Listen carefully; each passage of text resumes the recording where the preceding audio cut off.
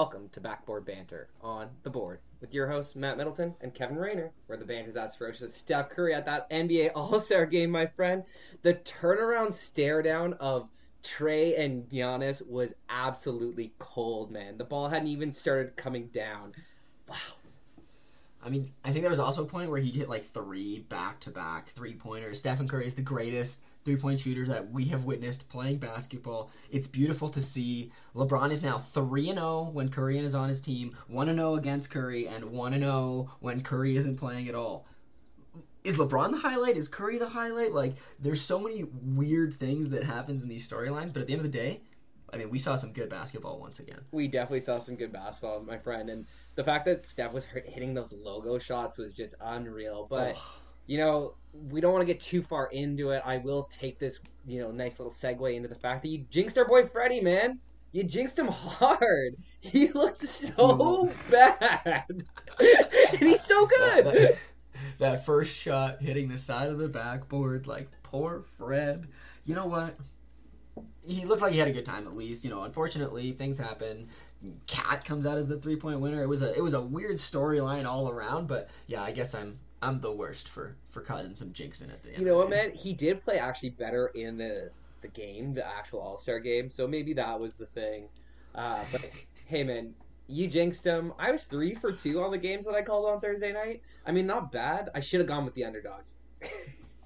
I mean, hey, 3 for 2. It's a winning record. I think you were undercutting the scores a little bit, Definitely. People were putting them in the basket a little bit more than you were expecting. But, I mean, I don't blame you, man. It was supposed to be the last games before the weekend. People were supposed to be chilling before they get to go on vacation. But apparently everyone came to ball, so unexpected that night.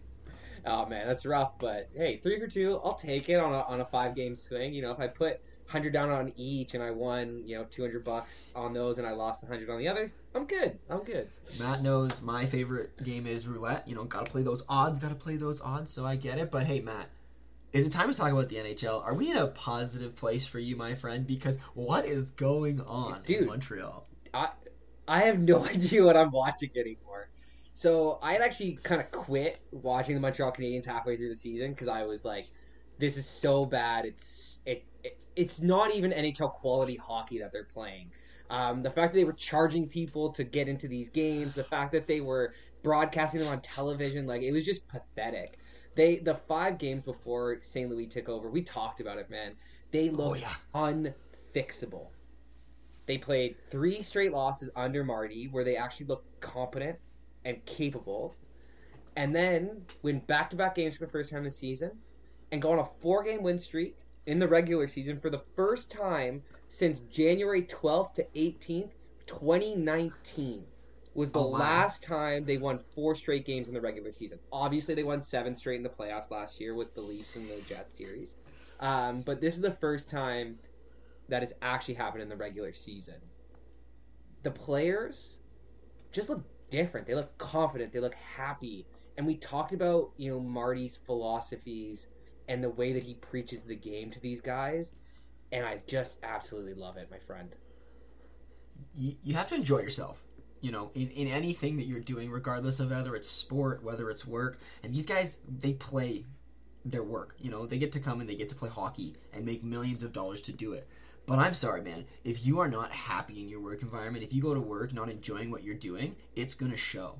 Right? And the boys are in this resurgence period. My man Marty has come in and he has brought a cloud under this organization. He has let the boys thrive and play the game of hockey the way that they want.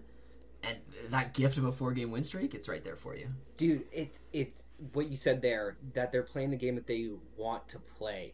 Instead of forcing them into something that they're not good at, instead of forcing them to make decisions based on a system that they don't necessarily all understand and that are all reading the game slightly differently at the time and in the positions that they are.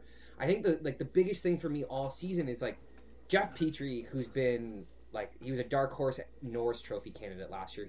The last 3 seasons he's been talked about as one of the best defensive players in the NHL. This season he's been god awful. He makes mistake after mistake. He looks like he wants to kill people on the ice. He's come out against Dominic Ducharme multiple times talking about the system, talking about how bad it is, and he's looked atrocious.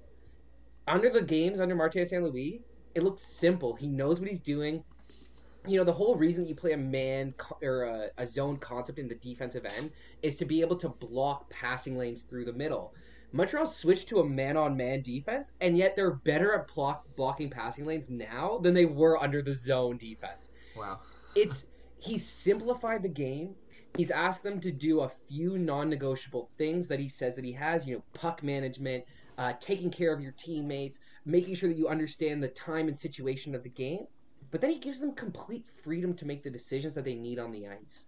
And he even said it in his introductory press conference that the smartest players are going to play the best in his system because he lets them read.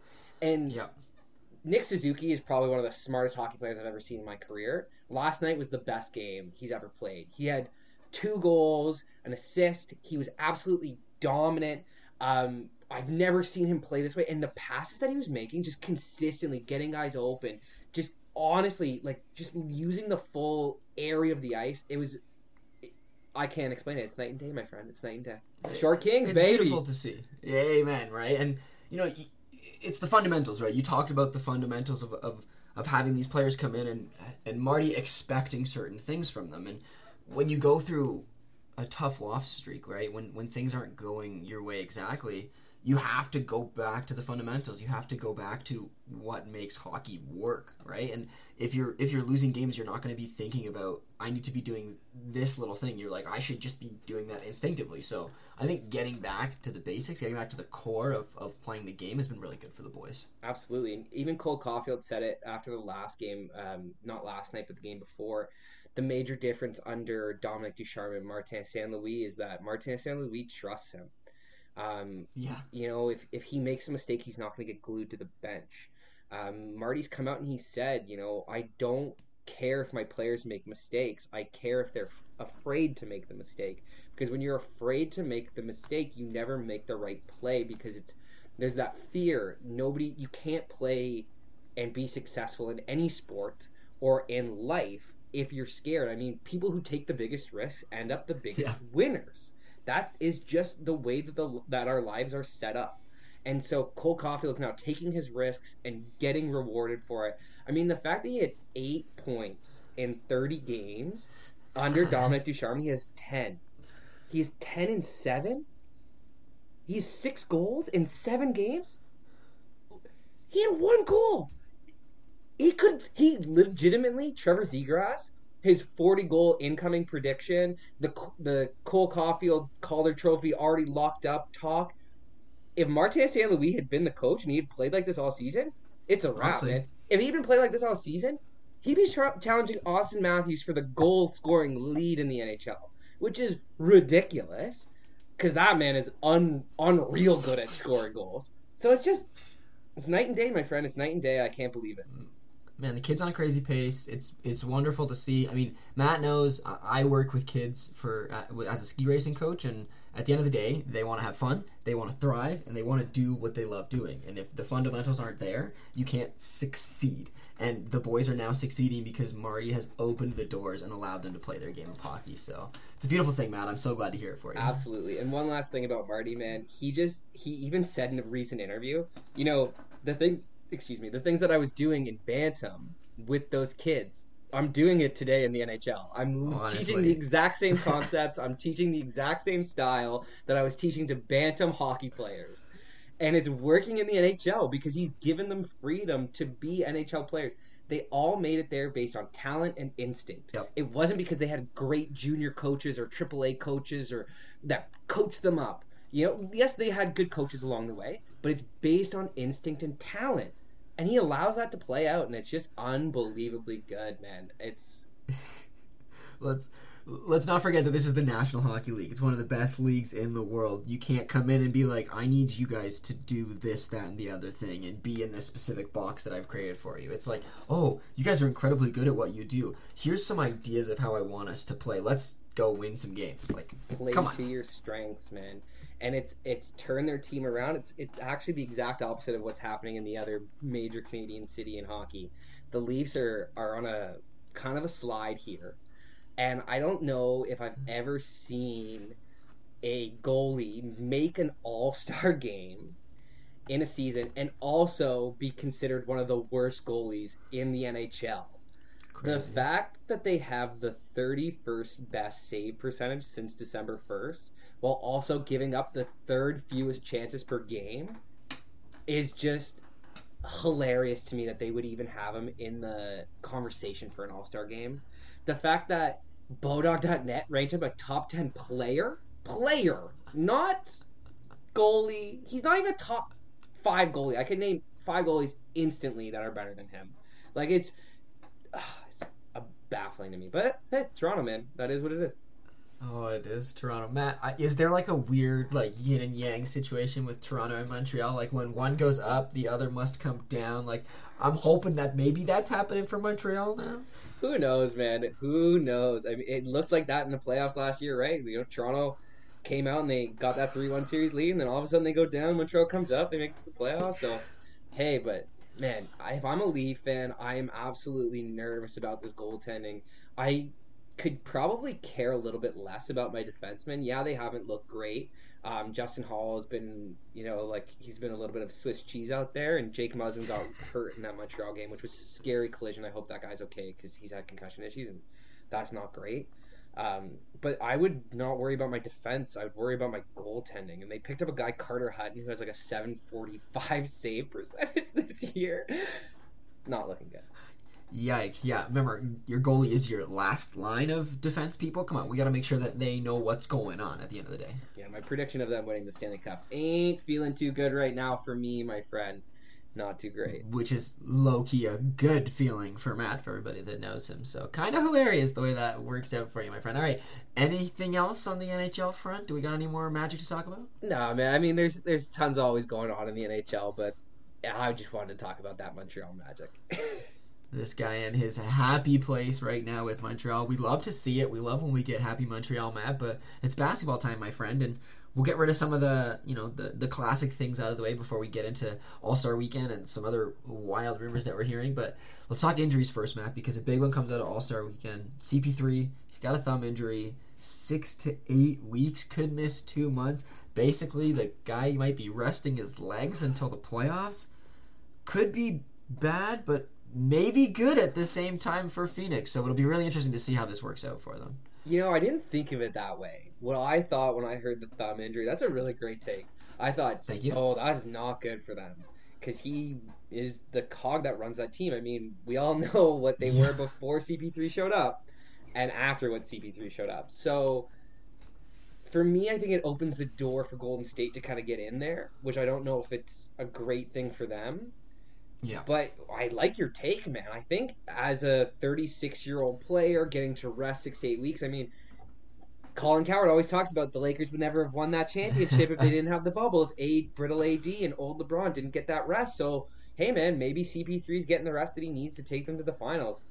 Honestly, as much as I'd love to see Milwaukee go back-to-back or a Raptors championship, Phoenix is kind of up there with me. CP3 getting a championship would cement his legacy for me, and that man deserves it.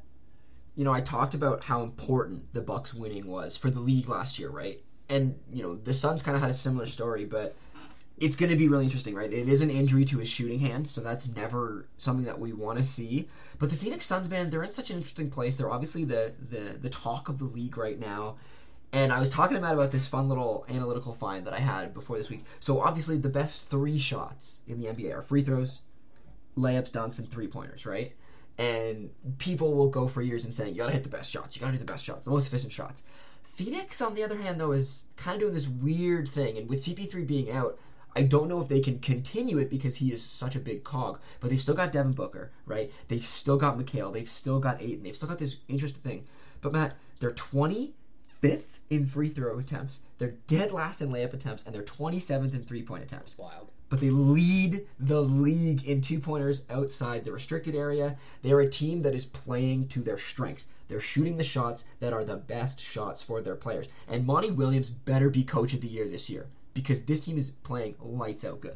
Dude, it's what we just talked about with Montreal, right? Like, play to your strengths. Don't force guys into systems that they're not comfortable in. And the fact that they're just allowing this team to play an efficient style that they want to play, that's why they're so good, man. Because I love that everyone always argues, 3 is more than 2. 3 is more than 2. Do you know what's not more than 2? 0. And at the end of the day, 3-point shots only go down at a 30 to 40% clip if you're good at it. So 3 is a lot more than 2, or 3 is more than 2, but 2 is a lot more than 0. It's the problem that we live in the analytical age, right? Where you can take a certain efficiency percentage and say, yeah, this is the best. But the problem with that is you don't look into account of, hey, Steph Curry is your epic point of this. Seth Curry, his brother, is actually a better percentage shooter, right? You talk about certain shots being the best you can, but this is if you take the best shooters of said shots. Devin Booker is one of the best 2-point shooters in the league. Look at what DeMar is doing for the Bulls right now. Literally, the league is being led by 2-point shooting right now. I think the DeMar thing was absolutely fantastic that you brought that up, because I found an old Bleacher Report article from before the season talking about the worst NBA off-season signings, and he was number 1. And I remember reading it at the time, thinking to myself, that was a poor take, because DeMar DeRozan, although, yes, the analytical game of 3 points has passed him, quote unquote, and has left him in this dark age of 2-point mid-range shooting, he is a master. He is Kobe, he is MJ to what 2-point shooting is in today's NBA. And if they just allow him to thrive on that and be efficient on that while the other guys open the floor and take the threes, he could be league MVP, man. And he's great. And Matt, the best part about that is I can add to that. He's shooting 35% or 34% from 3 right now because he doesn't have to take contested threes, because he plays his game, takes the shot he wants, and when he does take a 3, he's open in the corner. He's open over here. It enables so much. That's why it's so much fun to talk about. And I had to ping off of this injury segment because we are witnessing greatness in a weird way in the NBA right now. Absolutely. And it's going back to the old style. I mean, even if you look at the resurgent bigs in the NBA, so I think it's Wilt Chamberlain has or Kareem has the highest PER for an NBA big in history. I think it was 31.8 or something. Do you know currently Jokic has a 32.4, Joel Embiid has a 31.8, and Giannis also has a 31.6 or something. So you have this resurgence of big guys and of 2 points, also mixed in with these 3-point assassins. I kind of just absolutely love where the NBA is right now. Are we living through a new golden age, right? Matt and I are going to talk about this for years, obviously, in the new talent that's coming up, and obviously, to keep it in injuries and to flow the rest of this conversation, James Wiseman is coming back for Golden State, and Matt really believes in Golden State right now, and I'm glad, because I was big on them coming into the year. Apparently not big enough. I didn't know that they would be this good, but will Wiseman be valuable to them? Have they kind of moved past needing Wiseman at this point? They definitely have not moved past that. I think with Draymond Green's back injury, true. The issues that he's going to have staying healthy, because I've got a bad back. Back injuries don't just heal overnight.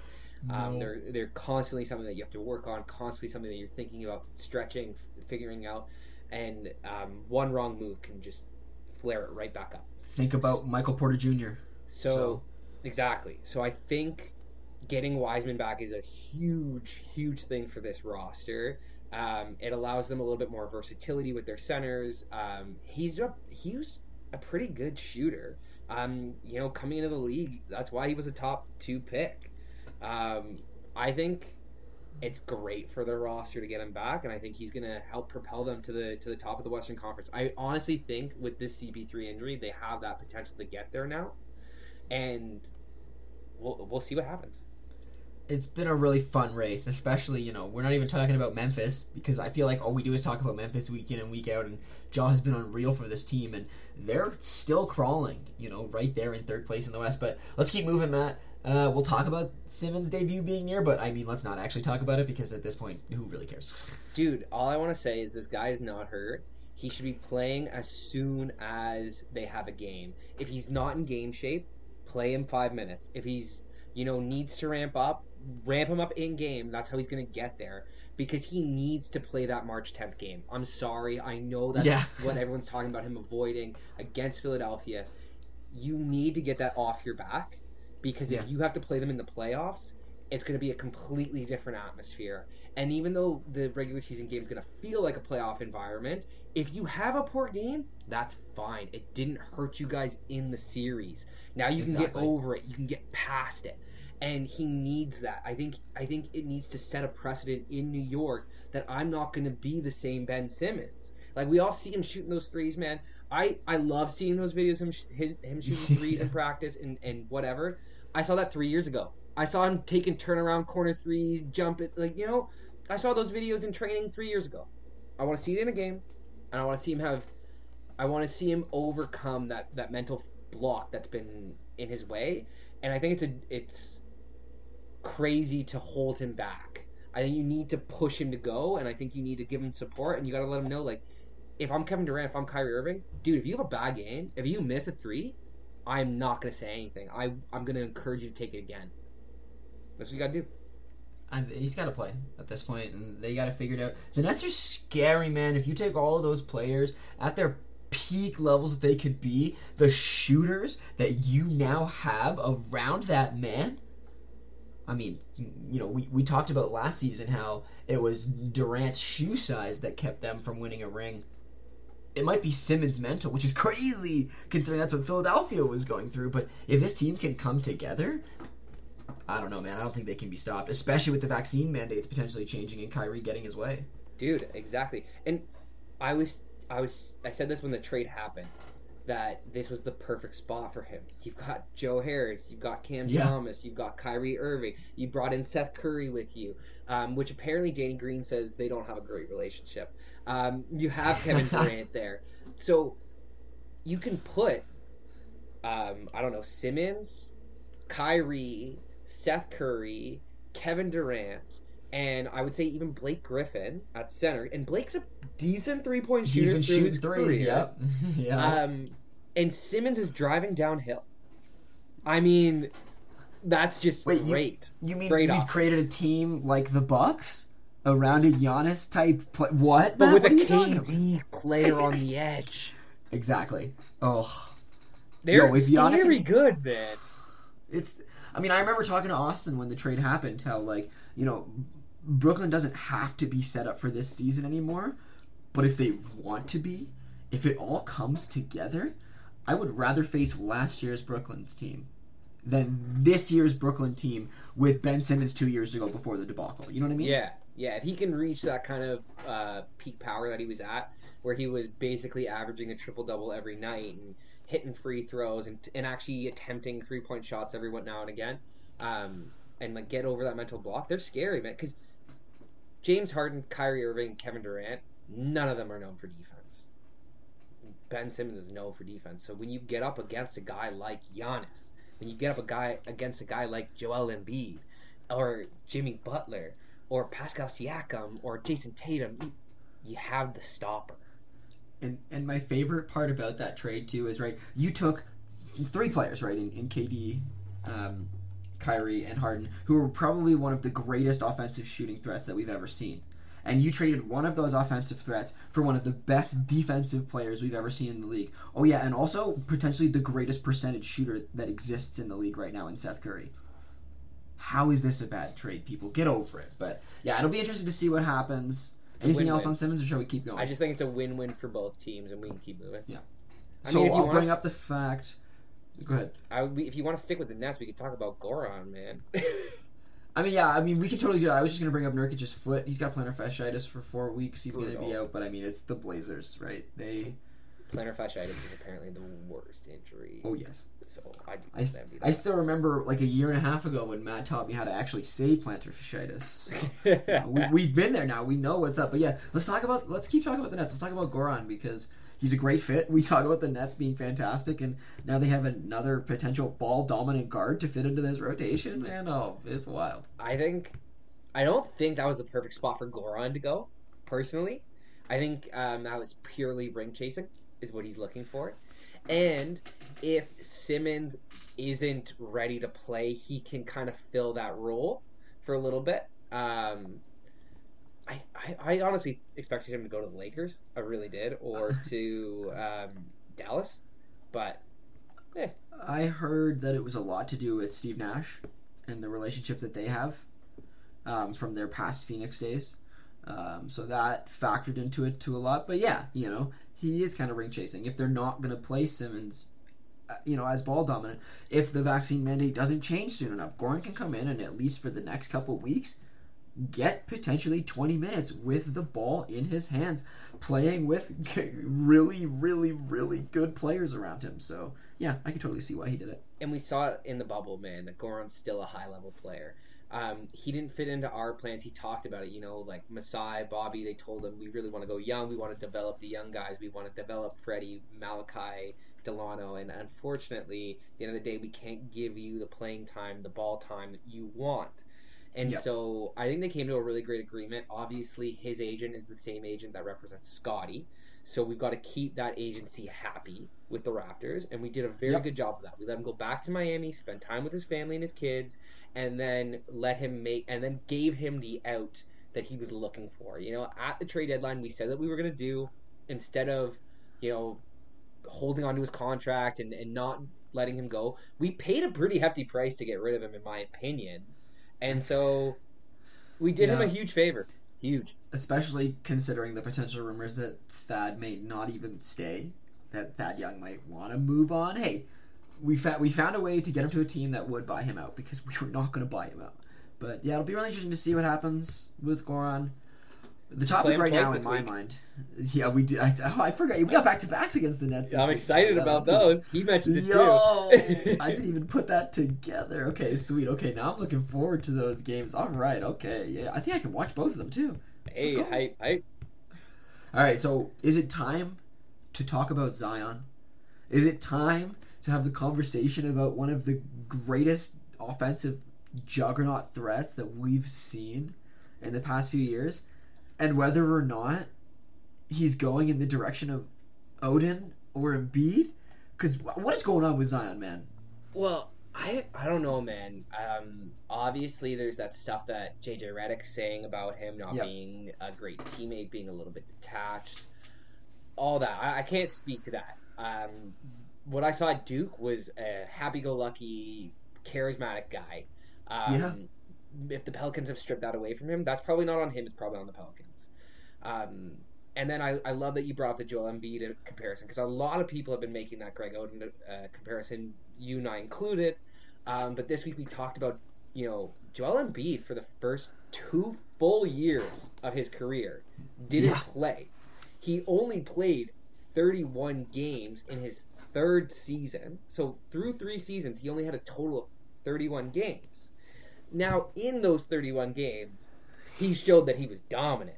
He absolutely showed that he was a monster. And that's why I think if you're a Zion fan, you have hope. Because Zion has shown that he's a monster. The guy averaged 27, 4, and 7 last year as a 20-year-old.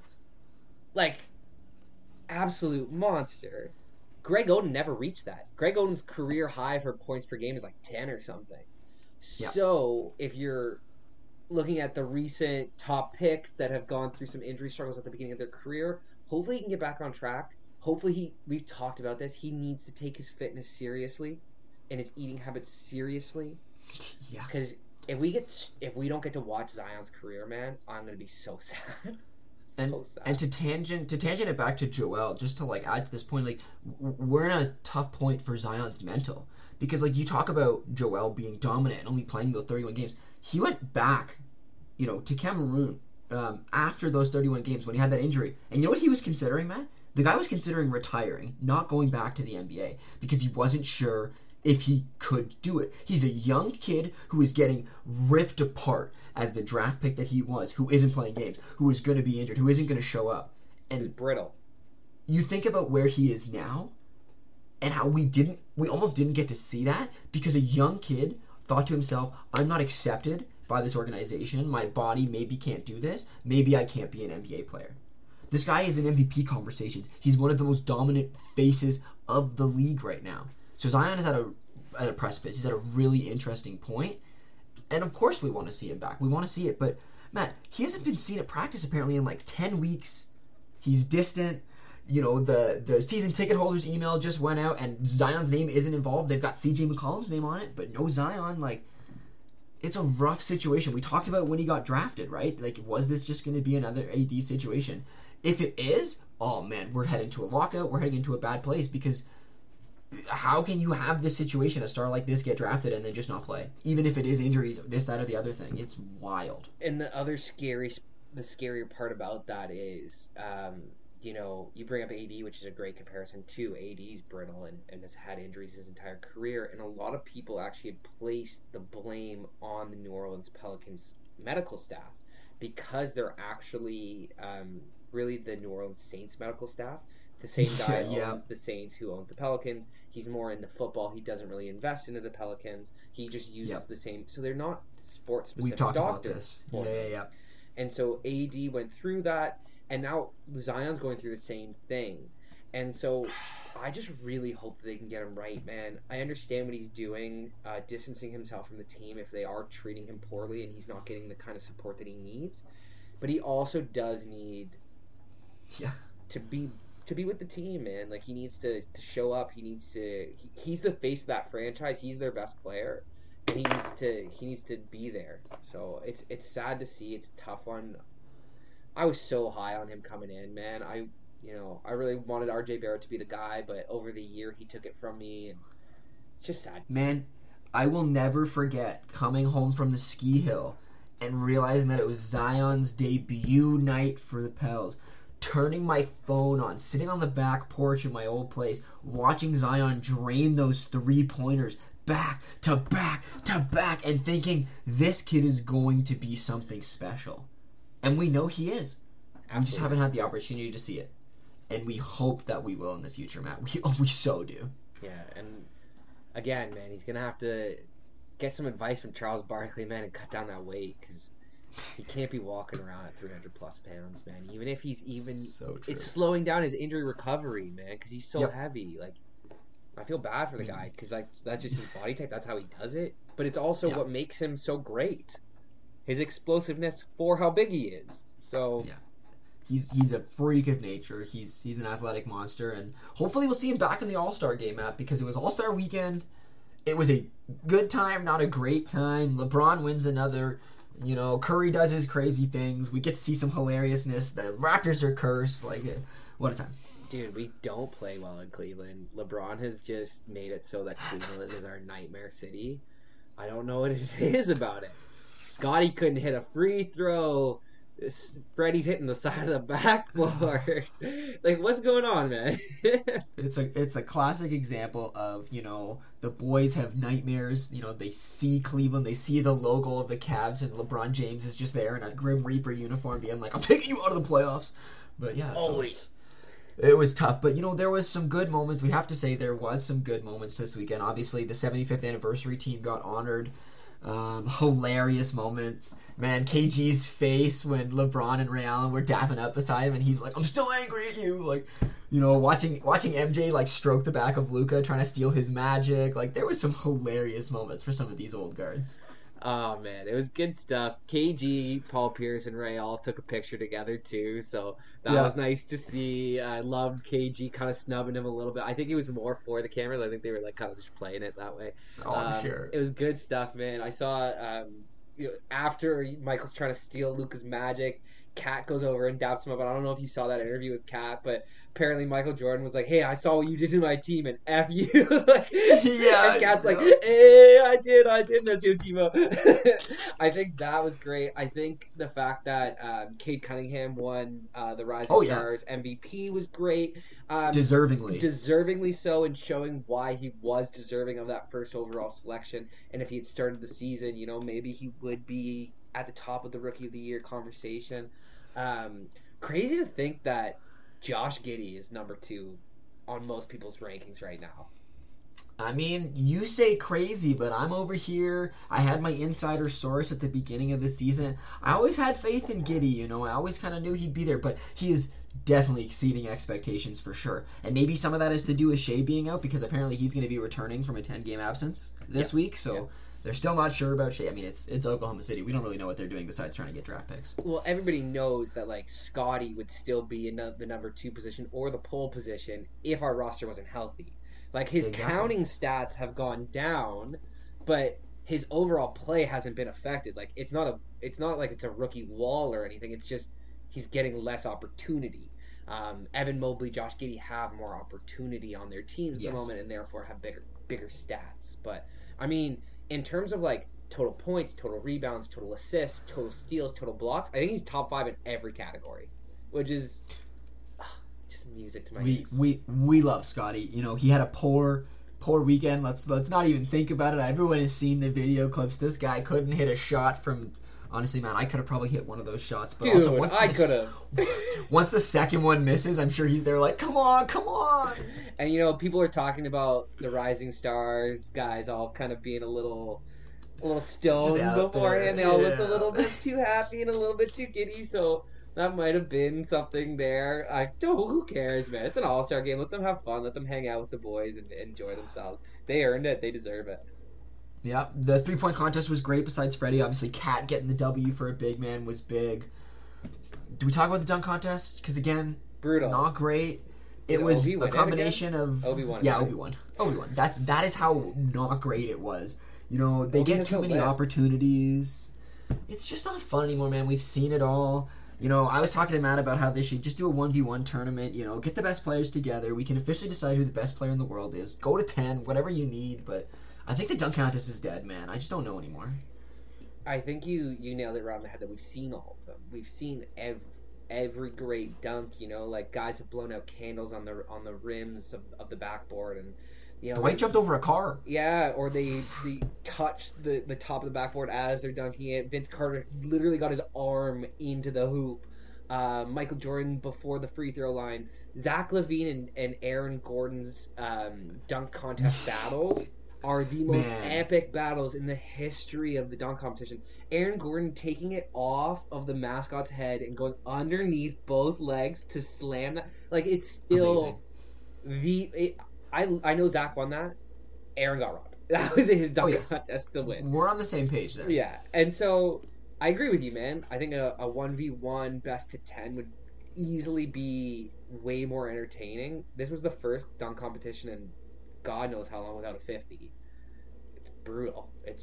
I think one-on-one would be so much more fun, and there's no way you can't say that you're the best player in the world if you win the 1v1 competition against Gianni or LeBron or KD. You are that guy.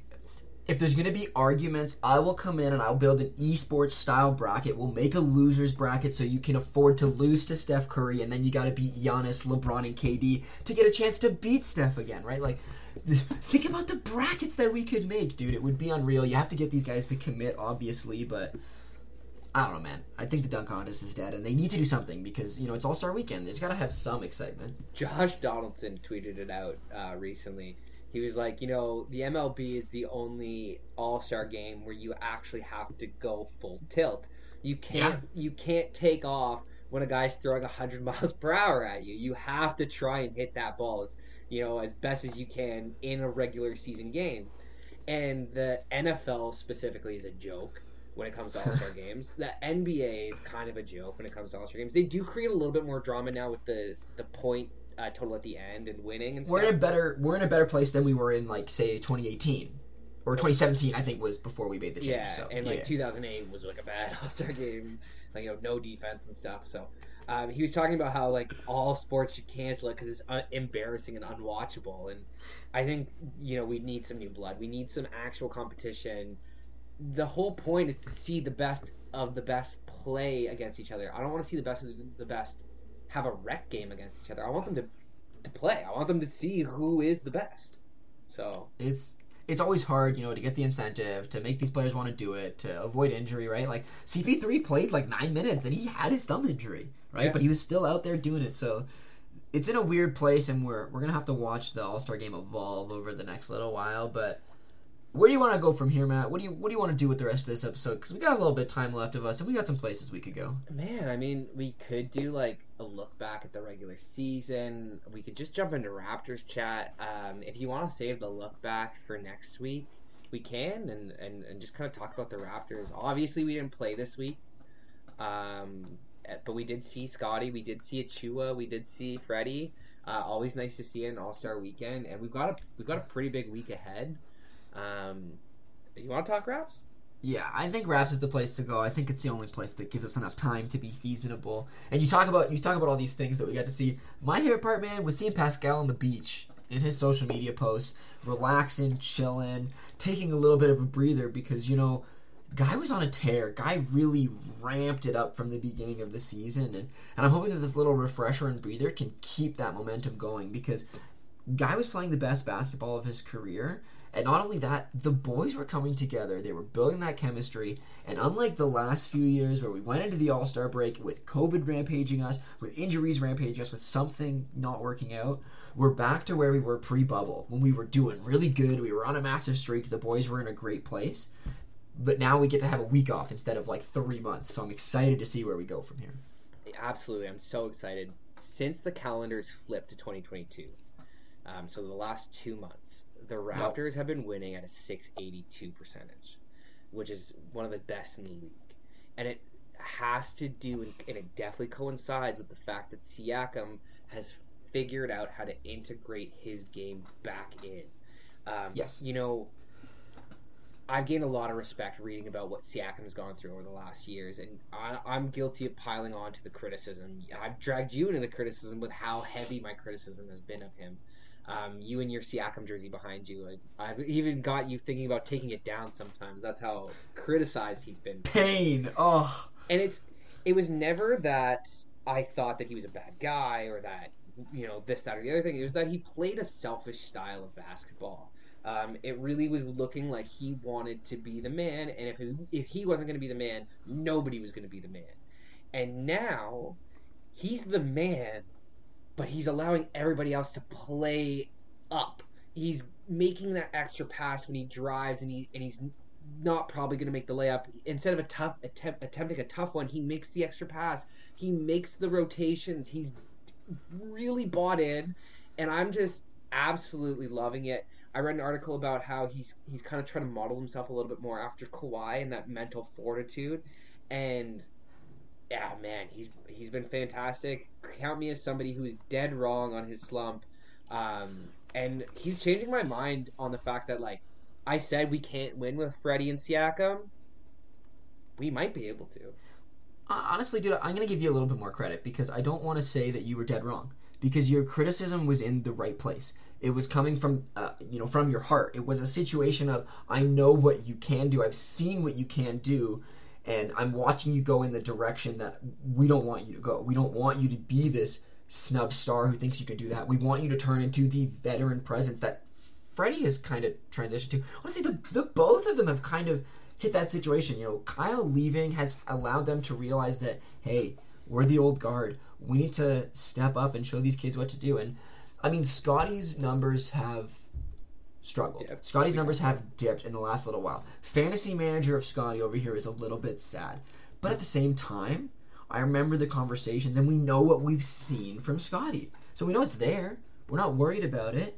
And at the end of the day, if the team is going to get the W's, I'm happy with it. We're playing winning basketball, and he's been winning basketball. And he's learning how to win more and more and more, and it's just growing, man, and it's infectious the way this team cares about each other. I think it goes back, like, like you were talking about Gary Trent Jr. earlier and him leading the league in steals because he's or up there in steals because he feels confident that OG has his back, that Scotty's got his back, that Pascal's got his back, that Freddie's there for him. He can make the aggressive play because he knows he's got the support behind him, and these guys play for each other. They love each other. It's very infectious, and I think as sad as it is to see Kyle go, the fact that now Pascal was watching Freddie kind of take the team, and Freddie's his guy, right? Like just like Yeah. DeMar's Kyle's guy, Kyle's DeMar's guy. Those two are the cogs, and so Yep. he was like, "Oh, Freddie, you're not just taking all the shots and trying to be all the offense. You're actually like facilitating, and I'm going to try to do that." And it's I love this version of Pascal Siakam. He's worth the 163 million at this version. He's worth more than the 163 million at this version. That's what I love to hear. And to add on top of that, you talk about, having the trust of the guys in the locker room. Let's add on Nick Nurse, Let's add on the organization as well. Let's talk about how, the guys can make the risky plays because they know that Nurse is still going to play them because they've proven themselves. They know that the organization is behind them. Like, winning culture that we've established has bled down into these players, and we're starting to see them enjoy basketball. Just straight up enjoy basketball and play winning style. And yeah, we could definitely use another body or two, for sure. I still can't believe that we're basically leading the league in minutes for the 3 of the top 5 spots. So it's like, at the end of the day, there's not a perfect situation that we're in. We're not amazing. I don't think we're championship contention. I don't even know if we're, conference finals contention. But we are in a beautiful place. And our rebuild... I'm sorry, Matt. Our rebuild isn't a rebuild anymore. We have the pieces we need. We just need to keep developing them and get them to where we want them. Dude, it was just a reset. It was It was a quick reset. We lost some players. We had a down year. We weren't even in our country. It had to happen, man. And sometimes you need a reset to really kickstart it off again, and that's what we've had. We got a player like Scotty in our organization, which we would never have had the opportunity to do outside of last year's draft. And the Gary Trent Jr. trade might go down as the best Raptors trade of all time, which is wild considering we traded for Lowry. Like, it might go down as the best trade of all time. But I mean, he's technically a part. They're all a part of that trade tree. It's all related. It's all connected. It's all just a conversation of, wait, we have assets that are useful, but not exactly what we need. And you don't appreciate that guy. Yeah, come join us. Come join us. We'll let you be who you want to be. If you want to call it all a part of the same trade tree, then you can basically say Grievous Vasquez is the reason that we had Kyle Lowry, Gary Trent Jr., and OG Anunoby. Grievous Vasquez! And a championship. Yeah. Because of the Gasol trade with Valanciunas. There's so many ways that it all comes together. Like, bro. Grievous Vasquez. How Masai made Grievous Vasquez into the championship move. I have no idea, but that is just pure greatness. It's a good time to be a Raptors fan. Honestly, we're in a roller coaster situation right now because we hit the top and then we fell really hard and we went back to where nobody respected us. But the good news is that we still have our players. We still have our winning culture and we still have our organization behind it. Nick Nurse is a championship coach. I will still support Nick Nurse. I will support that man 10 years from now, even if he leads... No, if he leads our team into the ground, then I can't support him. But at the end of the day, it's a beautiful time to be a Raptors fan. Matt, should we look ahead? Because we got games coming up. We got games coming back. It's pretty exciting, my dude. Dude, we're playing the Hornets tomorrow. We play the Hawks on Saturday. We got 2 back-to-back nights this week. That's a tough one, eh? 4 games in 5 nights. 4 games in 5 days. No, I get it. We just had a week off. They're trying to, get some games out of the way really quickly. But, man, to play the Nets in a back-to-back, both of them at home... we don't know if KD is going to be back in time. We don't know if Kyrie is going to be allowed to play. So it might just be Goran against the Raps. So exciting games ahead, my friend. Goran, no Ben Simmons. Those should be easy dubs if they don't play. And, we play well against the Hornets. We play well against the Hawks. If we can have a 4-0 week to start, That's something that I'm looking for, man. I don't want to call it because every time I call it, we lose. We definitely lose a game. But hey, man, they're definitely open up there. It would be really good momentum considering looking at the next week. It's actually easier than the week up ahead. So I want to see the boys come out of All-Star break, guns blazing, firing, ready to make a push, Matt, because we're this close to getting above and out of the play-in. And if we were to finish the season in 5th or 6th seed and get to go up against the Cavs, the 76ers, they're all scary, but it's still like it would be pretty exciting for us. Man, getting into the playoffs and playing a contender and pushing them to 7 games is probably the best our season is going to go. Yeah. I mean, unless some miracle stuff happens and everything starts just clicking off all of a sudden, I agree with you. We don't have the bench. We don't have the depth on our team to really get to the NBA Finals. But, man, if we could push like a Milwaukee Bucks, a Brooklyn Nets, a Philadelphia 76ers to 7 games in a first round series, or a Chicago or a Washington or Miami, and even maybe upset those teams because we can. But that's it. That would be the pinnacle of the season, and then next year it's championship or bust, baby.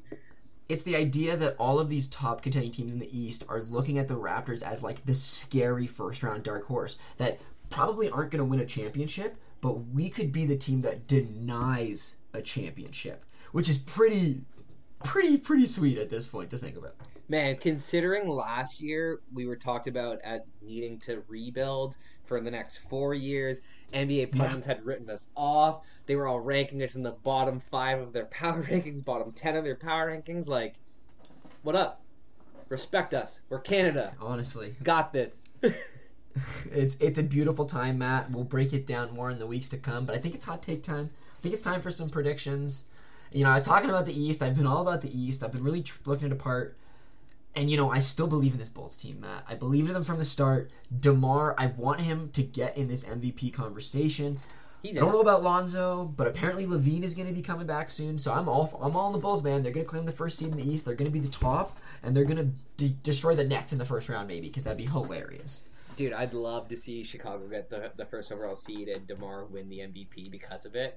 I think DeMar deserves the MVP just to have it on his resume, just to prove that he was a top 10 player during this era. Because he is, man. If you talk about the points, if you talk about the way that he struggled on a also-ran franchise. Before DeMar DeRozan, we were an also-ran franchise. Chris Bosh, who people would probably argue is a better player than DeMar DeRozan, couldn't do what DeMar DeRozan did with our franchise. He had to leave. I think DeMar DeRozan deserves it. Just my heart, man. My heart. If we don't make the Kawhi trade, he doesn't go to San Antonio for the purgatory years where people aren't thinking about him. He leads us to probably a 60-plus win season or two, and probably takes out a certain big team to go to the conference finals and lose in 6-7 games. And I mean, we did have LeBron leave the East that year, so like he probably could have maybe gotten us to the finals that same year, or even to the Eastern Conference Finals. Who knows if we would have beaten Giannis because we needed Kawhi in the threes. So it would have probably been the Eastern Conference Finals that year in 2019. But man, yeah, I agree. DeMar does not get the respect that he deserves around the league. But my hot take, man, my mystic prediction is those Nets are going down. Goran is not enough to save the Nets in these 2 games this week. Raps are taking them. I don't know about the other 2. Let's say it's a 2-2 week, but they're definitely getting those Nets games. Look at this guy playing super safe over here. It's all right. I want to slap down the Nets. Monday and Tuesday belongs to Canada. It belongs to the Raptors. Hey, my dude. Anything else, my friend, or is that another episode down? No, man. I think we're good. Beautiful. Well, thanks everybody for being here. Follow us on Twitter and Facebook at The Board Sports. Like, subscribe, give us that thumbs up, and check out theboardsports.net for new episodes and blog posts. And we'll talk to you next time.